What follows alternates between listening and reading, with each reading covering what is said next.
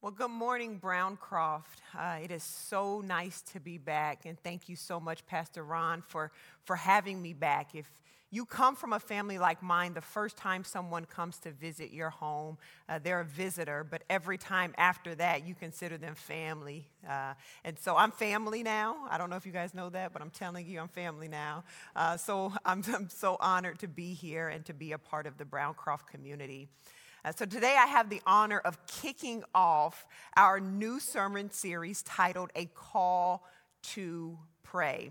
Prayer is by far the most significant lesson that we can learn as a Christian. Why? Because this is how we communicate with our Father in heaven. Prayer is an instrument that He gives us to bring heaven here on earth. It is the ability to bring pieces and aspects of heaven here on earth. And so a lot of times we disqualify ourselves from the ministry of prayer because we think that it is a ministry for specific people, that there is overcomplication of prayer, or that you have to have this amazing vernacular or vocabulary to be able to pray efficiently and effectively. But today I'm here to tell you that you're all called to pray. And so I'm so excited about this sermon series. And I would really admonish you guys to learn as much as you can about prayer over the next 3 weeks. So all over the nation, we are experiencing a labor crisis, a labor shortage. You turn on the news, you see that the school system has a shortage of bus drivers, and hospitals and doctors' offices have a shortage of nurses and medical workers. You see everywhere you go eat, and you see that there's hiring signs all over restaurants, right? So we're seeing here all over America that there's a shortage of laborers. But this is not a new crisis to Jesus. This is an age-old problem that the kingdom of God has been experiencing for a very long time. And so I want to take you to a scripture that shows us that this labor crisis is not new. Let's turn to Matthew chapter 9, verse 35 through 34. And I'm going to go ahead and read. And it says, "And Jesus went throughout all of the cities and villages, teaching in their synagogues, and proclaiming the gospel of the kingdom and healing every disease and every affliction. When He saw the crowds, He had compassion on them because they were harassed and helpless, like sheep without a shepherd. Then He said to His disciples, 'The harvest is plentiful, but the laborers are few. Therefore, pray earnestly to the Lord of the harvest to send out laborers into the harvest.'" Jesus here is saying, hey guys, there's a labor shortage. And this is a crisis. He's not saying that there's a shortage of Christians. He's saying there's a shortage of laborers. You can be a Christian without being a laborer. And so here he's not saying we need to expand the kingdom. He's saying, which is what He wants to do, but He's saying, no, they're actually out there. I think us as Christians here in America, we can say there are a lot of churches that are full with Christians, but we have a labor crisis. So here we see that Jesus went out and He saw. The scripture says He went into their cities, He went into their villages, and He preached the gospel in their synagogues. Compassion was birthed because Jesus put Himself in places and positions to see and experience the need. Many times, if we're struggling to be compassionate, it's because we have restricted sight. We're not in places where we can see people's physical, spiritual, relational needs. And so it makes it very hard for us to be compassionate because we're not amongst the people who have the need. So for Jesus to consistently be moved with compassion, He consistently put Himself in connection with the people who needed the message. He didn't move Himself away from them. He went into their villages and their cities. And here, as Americans, a lot of times we think that means going to Haiti, going to Africa, going overseas. But can I tell you here that we have a harvest here in Rochester? There's a mission field here in Rochester. You don't have to go overseas to see the need. It's actually here. And what happens is when you are compassionate and you have the lenses of compassion, you begin to look at the real issue and not the symptom of the issue. See, sin is not the real issue. Sin is a symptom of an underlying issue. And so here Jesus is not saying the harvest is sinful. He's saying, no, the harvest has a real issue, and that's they're helpless and they're distraught because they don't have a shepherd. The real issue is not the sin. The real issue is they don't have a shepherd to walk them out of the place of sin. Unlike Jesus, a lot of times we expect for people to come to us. We expect for them to come to us, but Jesus was actually very intentional about going to them. I love how C.H. Spurgeon says that we need to see how Jesus saw and feel how Jesus felt so that we can do as Jesus did. We have to see what he's seen. We have to feel what he felt to activate us to move how he moved. So what this is telling us is that for prayer and evangelism, it takes your whole heart. You can't be compassionate. You can't evangelize. You cannot pray effectively and consistently without your whole being put into it. So we have to see, feel, and do like Jesus. See, Jesus did not focus on seeing the sin of the people. He focused his energy on seeing the need. He seen that they were distressed because they did not have a shepherd. And again, this is where we mess up. We see someone struggling with sin. Instead of focusing on the needs that they're trying to meet through that sin, we focus on the sin itself. I also love how Jackie Hill Perry says, God's salvation is God's compassion at work. That tells us, you guys, there's no salvation without compassion. There's no salvation without compassion. Salvation is God's compassion at work. Years ago, there were, and some of you guys may have heard this story before, but years ago, there were researchers that wanted to find out if seminary students were good Samaritans. All right, these are people who go to school to learn about the Bible. And so what he did was they said, hey, you're going to go to this place and you're going to teach a lesson on the Good Samaritan. And so while these seminary students are walking to go and teach, they planted an actor on the path, and the actor would slump over and act like he was really hurt and distressed. Half of the seminary students walked past the person to go preach about being a good Samaritan. They missed an opportunity to be the message on the way to go and teach or preach. If they're like me, they spent a long time preparing for that sermon. So you prepared a sermon that hadn't hit your heart? And this is us every single day. We walk past the true assignment that has eternity as its outcome. That is the greatest outcome, is eternal life. For a counterfeit task, something that has eternity not attached to it at all. So what the scripture is trying to tell us is to be more like Jesus in the sense that we put ourselves in positions to see the needs. We need to walk and think and talk and respond to people's infirmities and their lack of spiritual care. You see, Jesus did not go out into the villages, see the need, and say a quick prayer. Or even better, he's not like us where he goes out and sees a need and say, hey, I'm going to add you to my prayer list, and then go back home. No, he said, how about I do it right now? You're sick right now. Why would I go home and pray for your healing when I can just touch you right here, right now? Let me just deal with the lack of spiritual care. Let's just attend to the affliction now.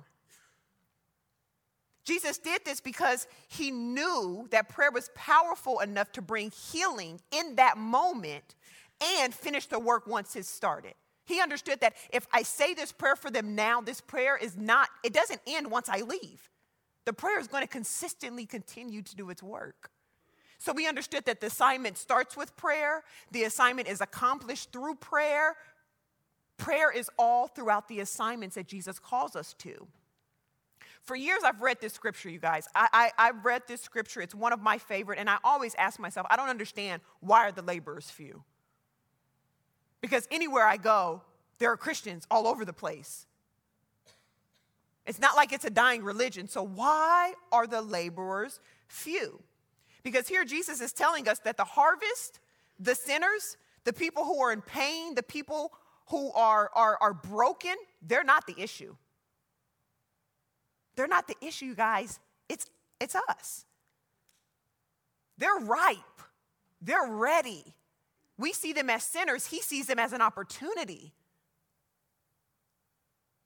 And so what he's saying here is, hey, I'm not dismissing them. They're not the issue. The issue is that I have a group of people who have met my love, who experience my love, who have been transformed by my love, who don't talk about my love. That is the issue. The issue is I have people who have experienced the answer who don't talk about the answer. It's not the people who have never heard or the people who reject it. It's the people who won't consistently speak and teach about my love. Instead, what we do is we label people. Instead of seeing them as the harvest, we label them, those people, those sinners, those liberals, those conservatives. Instead of saying, no, that's God's harvest. Regardless of what I think about them or what I feel about them, that's God's harvest. And so I want to cross-reference this scripture today with another powerful scripture that we can find in Romans. Turn with me to Romans chapter 10, verse 14 through 15. How then can they call on the one who they have not believed in? And how can they believe in the one whom they have not heard? And how can they hear without someone preaching to them? And how can anyone preach unless they are sent? And as it is written, how beautiful are the feet of those who bring the good news. You guys, I have amazing news for you today. If you're an extreme introvert like me, this might be a really hard pill to swallow, so it might not be the best news, but you're called to be a preacher.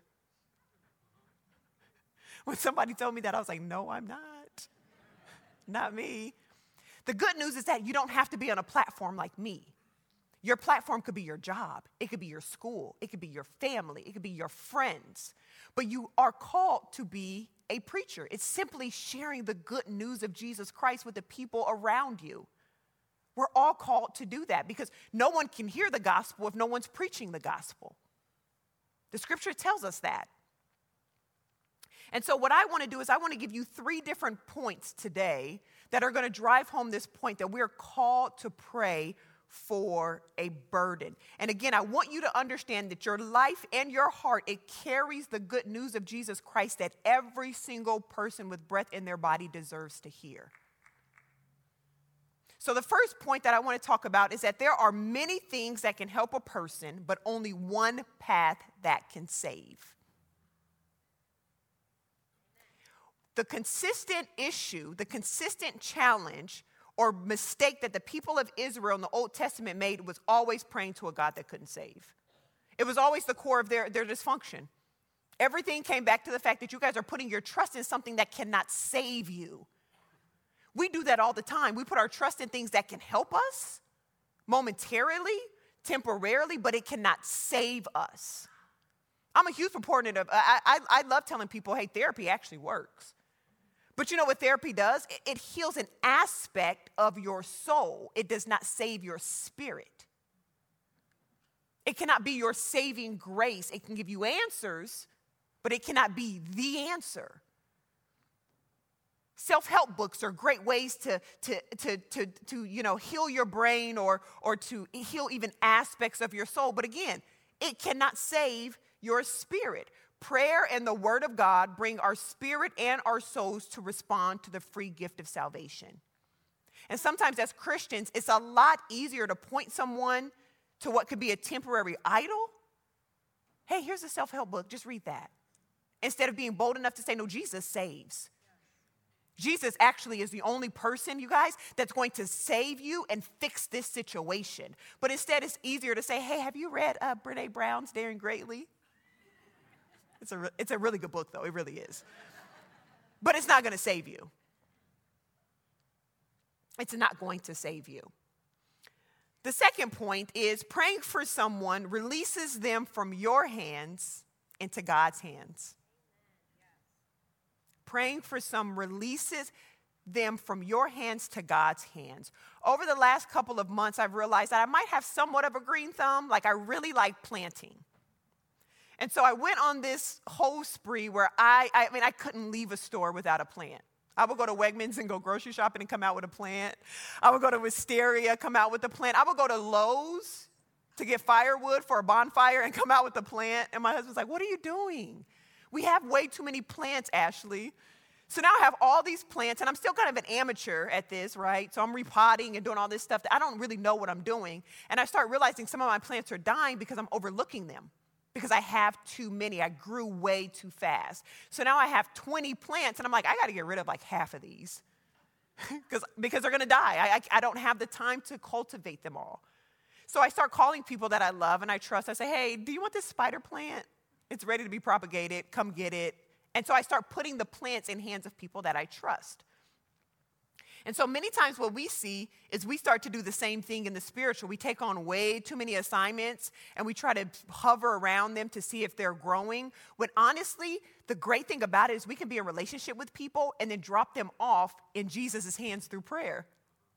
I don't have to steward over you and see if you're growing. All I have to do is be consistent in praying for you. Because a moment in God's hands, you put them in God's hands, he can do more than you could ever do for them. And so there's a relief in understanding that. Turn to me for a second to 1 Corinthians chapter 3, verse 6 through 9. And I just love this scripture. It says, I planted the seed in your heart, and Apollos watered it, but it was God who made it grow. It is not important who does the planting or who does the watering. What's important is that God makes the seed grow. The one who plants and the one who waters works together for the same purpose, and both will be rewarded for their own hard work. For we are both God's workers and are God's field. You are God's building. This is beautiful. One plants, one waters, God multiplies.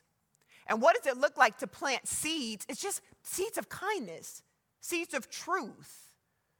And then guess what you can do? You can walk away trusting that God's going to bring Apollos who's going to come and water it. And that might look like mentorship or discipleship. Because let's be honest, we don't have the capacity to mentor and disciple everybody that we have a heart for. That's where trusting God comes in and says, I'm going to plant this seed. I'm going to walk away and I'm going to trust that you're going to bring somebody to water it. It's such a relief. You're not responsible for growing God's people. His sovereignty is perfect. His will is perfect. He will do with them more than you ever can.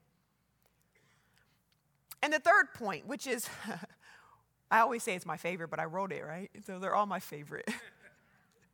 Everyone is qualified for prayer. It is not restricted to your preferences. Everyone is qualified for prayer. It is not restricted to your preferences. Now, our major roadblock to being Christian or to bringing Christ to everyone and praying for God's people is that we believe that there are prerequisites to our prayers. There are prerequisites for people who deserve prayer. Typically, you have to think like us. You have to kind of align with us in your beliefs and your doctrine. You can't offend us, because if you offend us, I'm not praying for you if you offend me, right? And the truth of the matter is, the more you offend me, the more I should pray for you. This isn't limited to people that I like or people that think like me or act like me or look like me. It's not restricted to your preferences. We don't get to make that decision. When we do, we're putting ourselves in a judgment seat, which is a very dangerous seat to be in. I don't know about any of you guys, but I don't want God's job. Like, he can have it.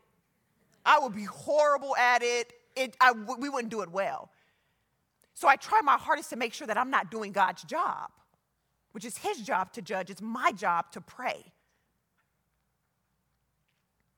I want to tell you guys two quick stories. At the Hope Center, we love collaboration and partnership. So we're always bringing in people, learn more about their work, and see if they'll be a good partner. And my prerequisite is I don't demand that everybody be a Christian to partner with me. It's my mission field. And so we had two young ladies that came in recently, and they have a group of young ladies that really help watch infants, and it's like emergency daycare. And they came in, and they were like looking at our church, and they was like, this is so beautiful. What denomination are you guys? And I was like, oh, we're non-denominational. Oh, cool. That makes sense. That makes sense. Yeah, so you guys are like universalists, it's spiritual, it's all God's, right? No. I said, no, not at all. Actually, it's Jesus. We believe in Jesus here. I said it like 3 times because I needed to drive this point home so that she didn't leave confused at all. No, we're Jesus, full Jesus. I believe in Jesus. We preach Jesus. We live Jesus. Eat, sleep, and breathe Jesus here. She was like, oh, okay. Okay, cool. And do you guys know that I'm looking forward to the next time I get to see her? Because I'm not cutting her off because she's a universalist. Like, I'm looking forward to the next time that I get to tell her more about Jesus.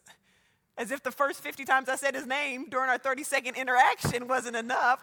I'm looking forward to doing it again. I remember a few years ago, I was working at a shelter for kids that have been abused, run away, experiencing homelessness. And there was a young man there that was really struggling with his gender identity. He was really, really struggling. And for some reason, he was just very much attracted to me. He would come into my office and just sit. And I remember one time he came in and he had this wig that he was trying on. He came in and he was like, Miss, can you fix my hair? And I was like, absolutely, sit down. So I started taking his hair out, and I have a cross. I have tattoos all over me, but most of them are crosses or different sayings. And he sees my cross tattoo, and he says, Miss, you're a Christian? I was like, I am. And he looked at me so confused. He said, why are you so nice to me? And I said, because I'm a Christian. Because I love Jesus. I can't love Jesus without loving you.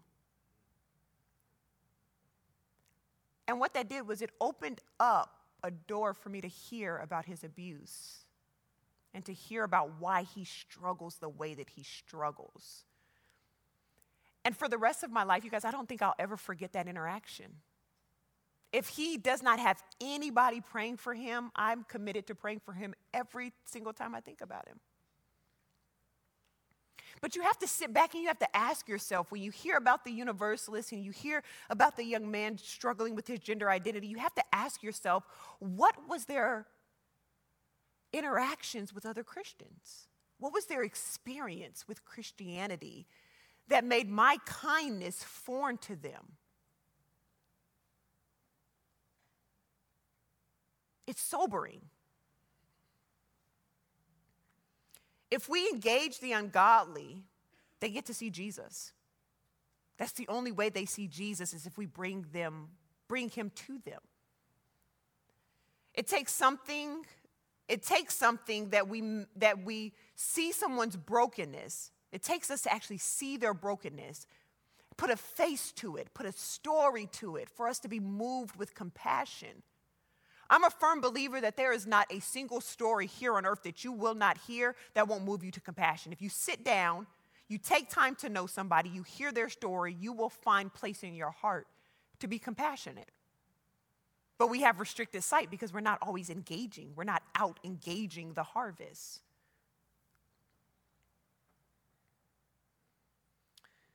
But to be honest, if we really face it, you guys, and I'll be honest, it's a lot easier to be judgmental.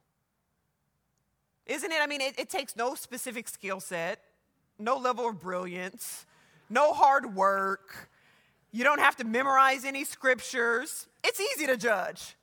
It's the easiest thing to do, is to pin your narrative on someone and to walk away. But it does take hard work to decide, you know what, I'm not going to stop praying for this person until they're changed. That takes commitment. I'm not going to get up off my knees praying for this person until they meet Jesus, until they know him, until they know of his love. That takes hard work. That takes bravery. That takes courage. It takes faith. It takes understanding God's grace and his mercy. But many times we choose the easier route, which is judging. So what do we do with this? It's simple, you guys. We pray for a burden. We pray for a burden. And we have to understand that prayer takes three different things. The first is it takes passion for God's people. Have you guys ever met somebody that's like, oh, I pray, and they're so disgruntled? It's like, how are you so mean and you pray so much? Like, it's not adding up. You actually have to have a passion for God's people, right? That's why it's called compassion. It's the passion that moves you to be compassionate about someone and about their lives and about them meeting and knowing God. This allows us to exercise that compassion. The second one, and this is a difficult one, it takes stamina to keep going when results seem delayed. Prayer is not a magic trick. It's not, I'm going to pray this, I'm going to pray it, and everything's going to get better. Matter of fact, sometimes when you pray, it seems like things get worse. Stamina. It takes stamina. It takes you saying, you know what? I don't care what things look like. I'm not going to stop praying until I see God's will manifest in this area of my life. I'm not going to stop. And many times what you hear somebody say is, I was praying, but it wasn't working. No, it was working. Prayer was doing the work. You stopped before it came into completion. The scripture is very simple when it tells us that, it's very straightforward when it says that God's word will not return back to him void. This means that if you put the prayer out and it's in alignment with God's will, it has to get done. It may not be on your time scale. And if you're type A like me, you got goals. Like, this is how I want this to look. But God's will sometimes wreck that. And I don't know that God has ever wrecked my life and I didn't like it. Maybe it didn't always feel good, but every single time God decided to take my timetable and change it around, it was for my good.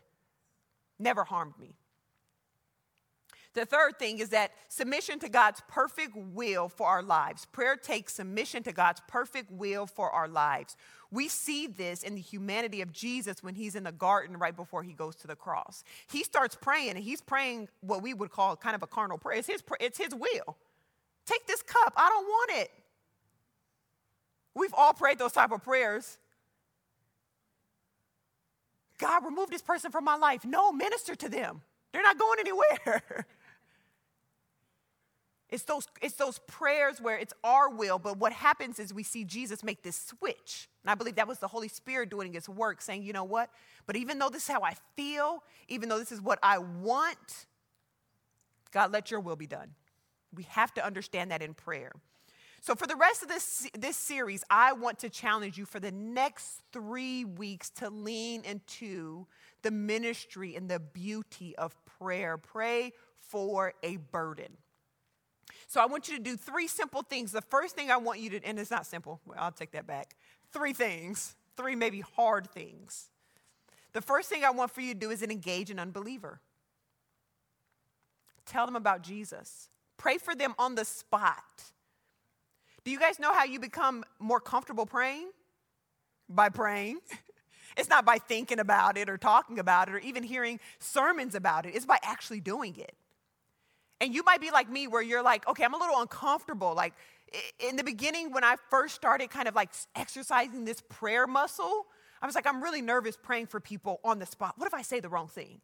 So for those of you who are a little nervous about praying for people on the spot, then do this.